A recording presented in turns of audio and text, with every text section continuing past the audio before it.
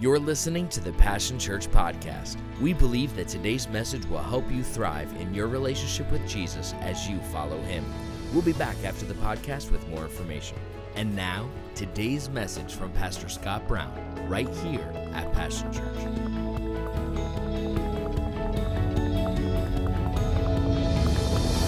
Good morning, Passion Church. God bless you all. Love you.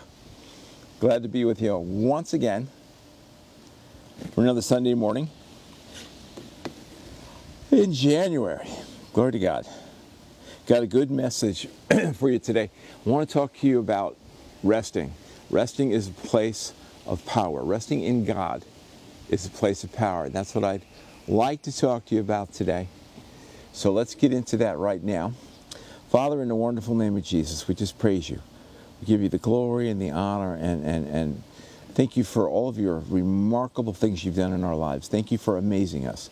Thank you for thrilling us. Thank you for loving us. Thank you for blessing us. Thank you for making this life something worth living. We thank you for all of it and ask you for more of it in Jesus' name. Amen. Amen. If politics are making you sad, quit looking at it. You're focusing on the problem, and that won't work. And that's why we're going to talk about resting today being the place of power. But let's get into some things here. I'm going to read out of Job. If anybody had a hard time, it was Job. Amen. Everything that could have went wrong did go wrong. I don't know if there could have been many more things that went wrong in this man's life and him still be alive to complain about them. But at any rate, Job 6:10, out of the Message, he says this. He said, I would at least have the satisfaction of not having blasphemed the holy God before being pressed beyond the limits. He had a lot of hardship in his life. His kids were dead. His house was wrecked. Everything was gone. His wife told him to curse God and die. His friends came over to tell him whatever happened, it was certainly your fault. Honestly, it wasn't. Job was being tested. God had faith in Job, and we're going to talk about that right now. But he's saying, I have not blasphemed God. I have not, I don't know why God is doing this to me. And God wasn't doing it to him. The enemy was. But his mindset was, I don't know why God is doing this to me, but whatever it is, please God, tell me, and I'll own it or whatever, so we can get past this. At any rate, he says this. He said, I'd at least have the satisfaction of not having blasphemed the holy God before being pressed beyond or past the limits. Job is saying he's been pressed past the limits. And the fact of the matter is, as horrible as things were, he was not. No matter what's going on in your life now, no matter what your biggest disappointment is or what you're expecting to see out of this election or all this other stuff, you have not been pressed beyond the limits. 1 Corinthians 10:13 says this, no temptation has overtaken you except that, first of all, it is common to mankind. Why does this only happen to me? Nonsense. That thought in itself didn't even come from God or you. That came right from the enemy. It's like the invitation card or the key to the door of the pity party. Pity parties are horrible. There's no cake, there's no presents, and nobody comes. Amen?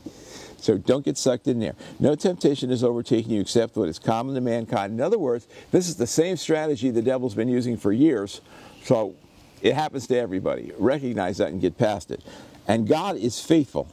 He will not let you be tempted beyond what you can bear. He will not let you. He will not allow you to be tempted beyond that which you can bear. But when you are tempted, he will also provide a way out so that you can endure it. Okay, the way out is in the temptation. It's not after the sin, and then you need to way through at that point. But the way out is before. It's when you're just being tempted before the sin. But he says this, whatever you're being tempted with right now, pity party or whatever, you can bear it. And that word bear there is the word dunamai. It's the word power. In other words, he's saying, I will never let anything come your way that you don't already have the power within you to withstand. I will not let things come your way that you will not have the power within you to withstand. And the enemy's argument is, well, I couldn't help it. It was too much for me. I just can't take it. Yes, you can. Because he would not permit something. He, God himself, will not allow something to come your way that you do not already have the power within you to withstand. And that is, even just knowing that is enough to make you be able to stand. Amen? So that's a good thing. But it's that word dunamai, dynamite. So we get our word dynamite from this. Dynamite power is in us. So don't fear that. I can't take it. Yes, you can. I'm going to lose it. No, you're not going to, because he won't allow it. You are going to have to reach inside for some intestinal fortitude that he's already placed down inside there and stand. Amen? And you're well able to. And I am well able to. And we are well able to stand through this till we actually see what the plan of God is, and not all the nonsense that's been thrown at us from all over the place about this is what's true and that's what's true and this is what's true. It's like, oh my gosh, what a bunch of untruths we've been fed from every side and angle you can think of. But God has not yet spoken. Hang on. Anyway, he won't allow you to be tempted beyond that which you can bear. He will never leave you. He will not forsake you. He will never abandon you, and he will not stand idly by either. He's always at work. When I can't see him, he's working. When I can't feel him, he's working. He never stops working. It's the truth. Give him the glory. Glory, Lord. I love you. I praise you.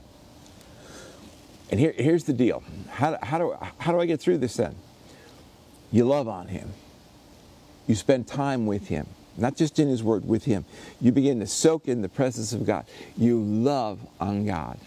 And I'll tell you something. When you get to the place where you really begin to love him, not just acknowledge him mentally or appreciate him, but love him, where spending time with him is what you look forward to when you wake up in the morning. It's when you want nothing more to embrace him and hang on to him forever.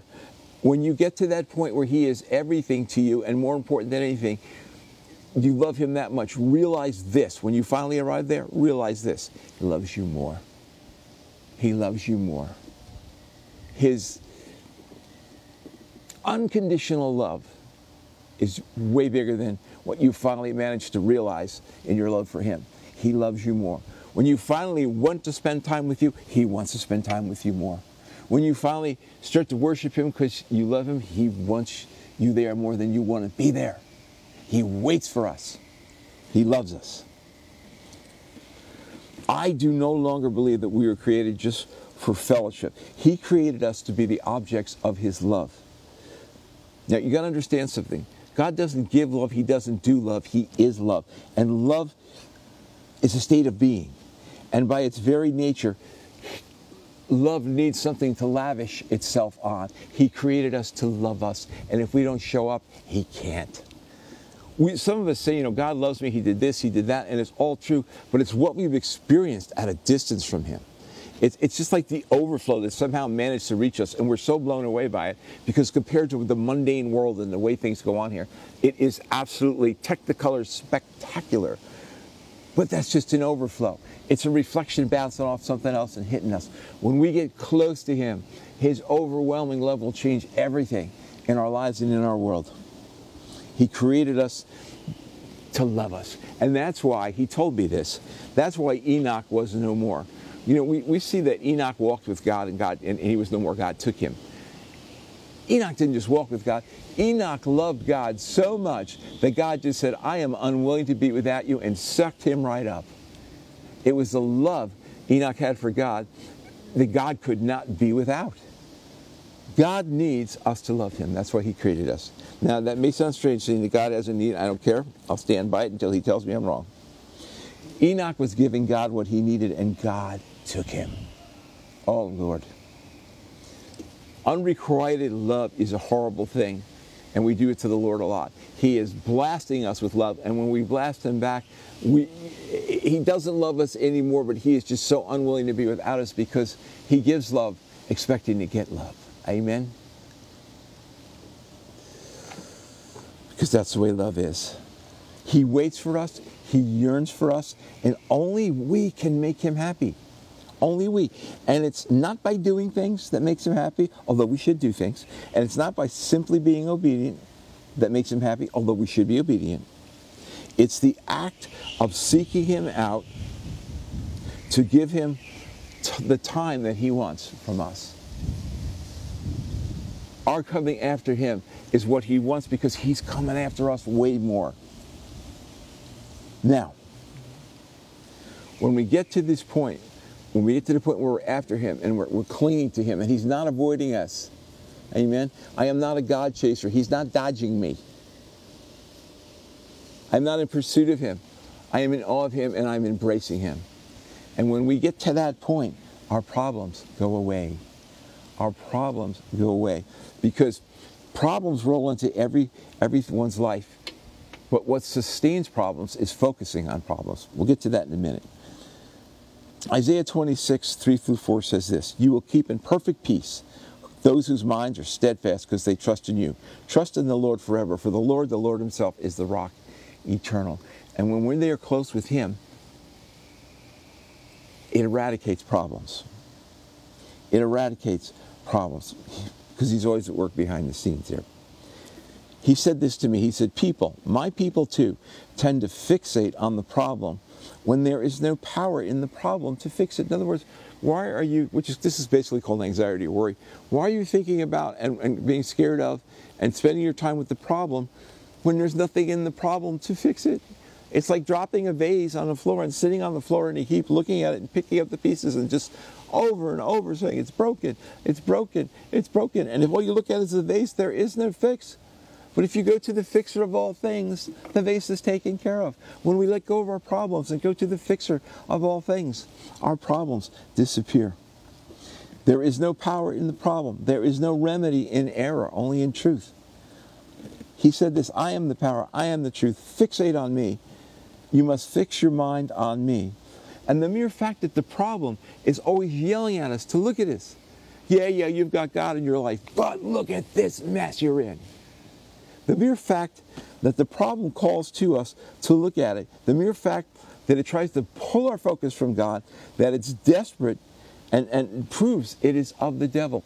It's trying to get our attention away from God. The mere fact that the distraction is yelling to us proves it's of the enemy, because no one but the enemy would try and distract us from God, and he'll use whatever he can to do that. The distraction, the call from the problem is of the enemy. The problem is of the enemy, which in turn proves he has no power. Because if he had power, he wouldn't care whether he looked at the problem or not. Amen? It proves he has no power because of the origin of the problem. Proves he has no power because it screams to look at it. Because that's the only way it can maintain. But if you don't look at it and you look at God instead and spend time with him instead, the problem dissipates.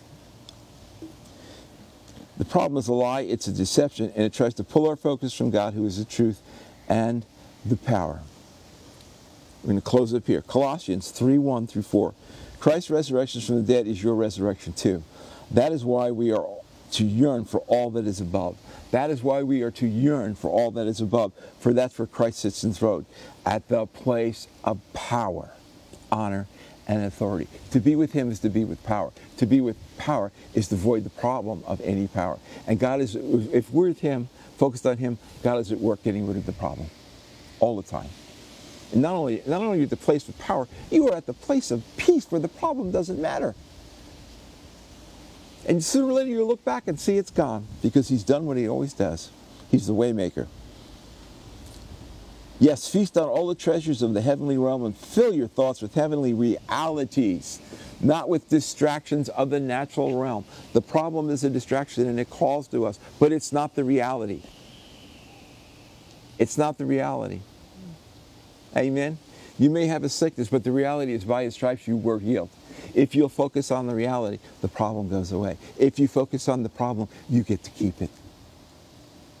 This is so powerful and so basic. Feast on all the treasures of the heavenly realm and fill your thoughts with things of the heavenly realms and not with the distractions of the natural realm. God loves us and he misses us when we don't spend time with him. And yet it's to our benefit to spend time with him. And it pleases him. It's one of the few things we can do that definitely please him. Always is to spend time loving on him. Telling him how wonderful he is.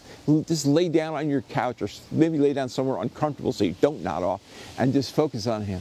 Tell him you love him and say, what do you have for me to do? What do you need from me? What do you want? I love you. What do you want? What do you want? I love you. You're magnificent.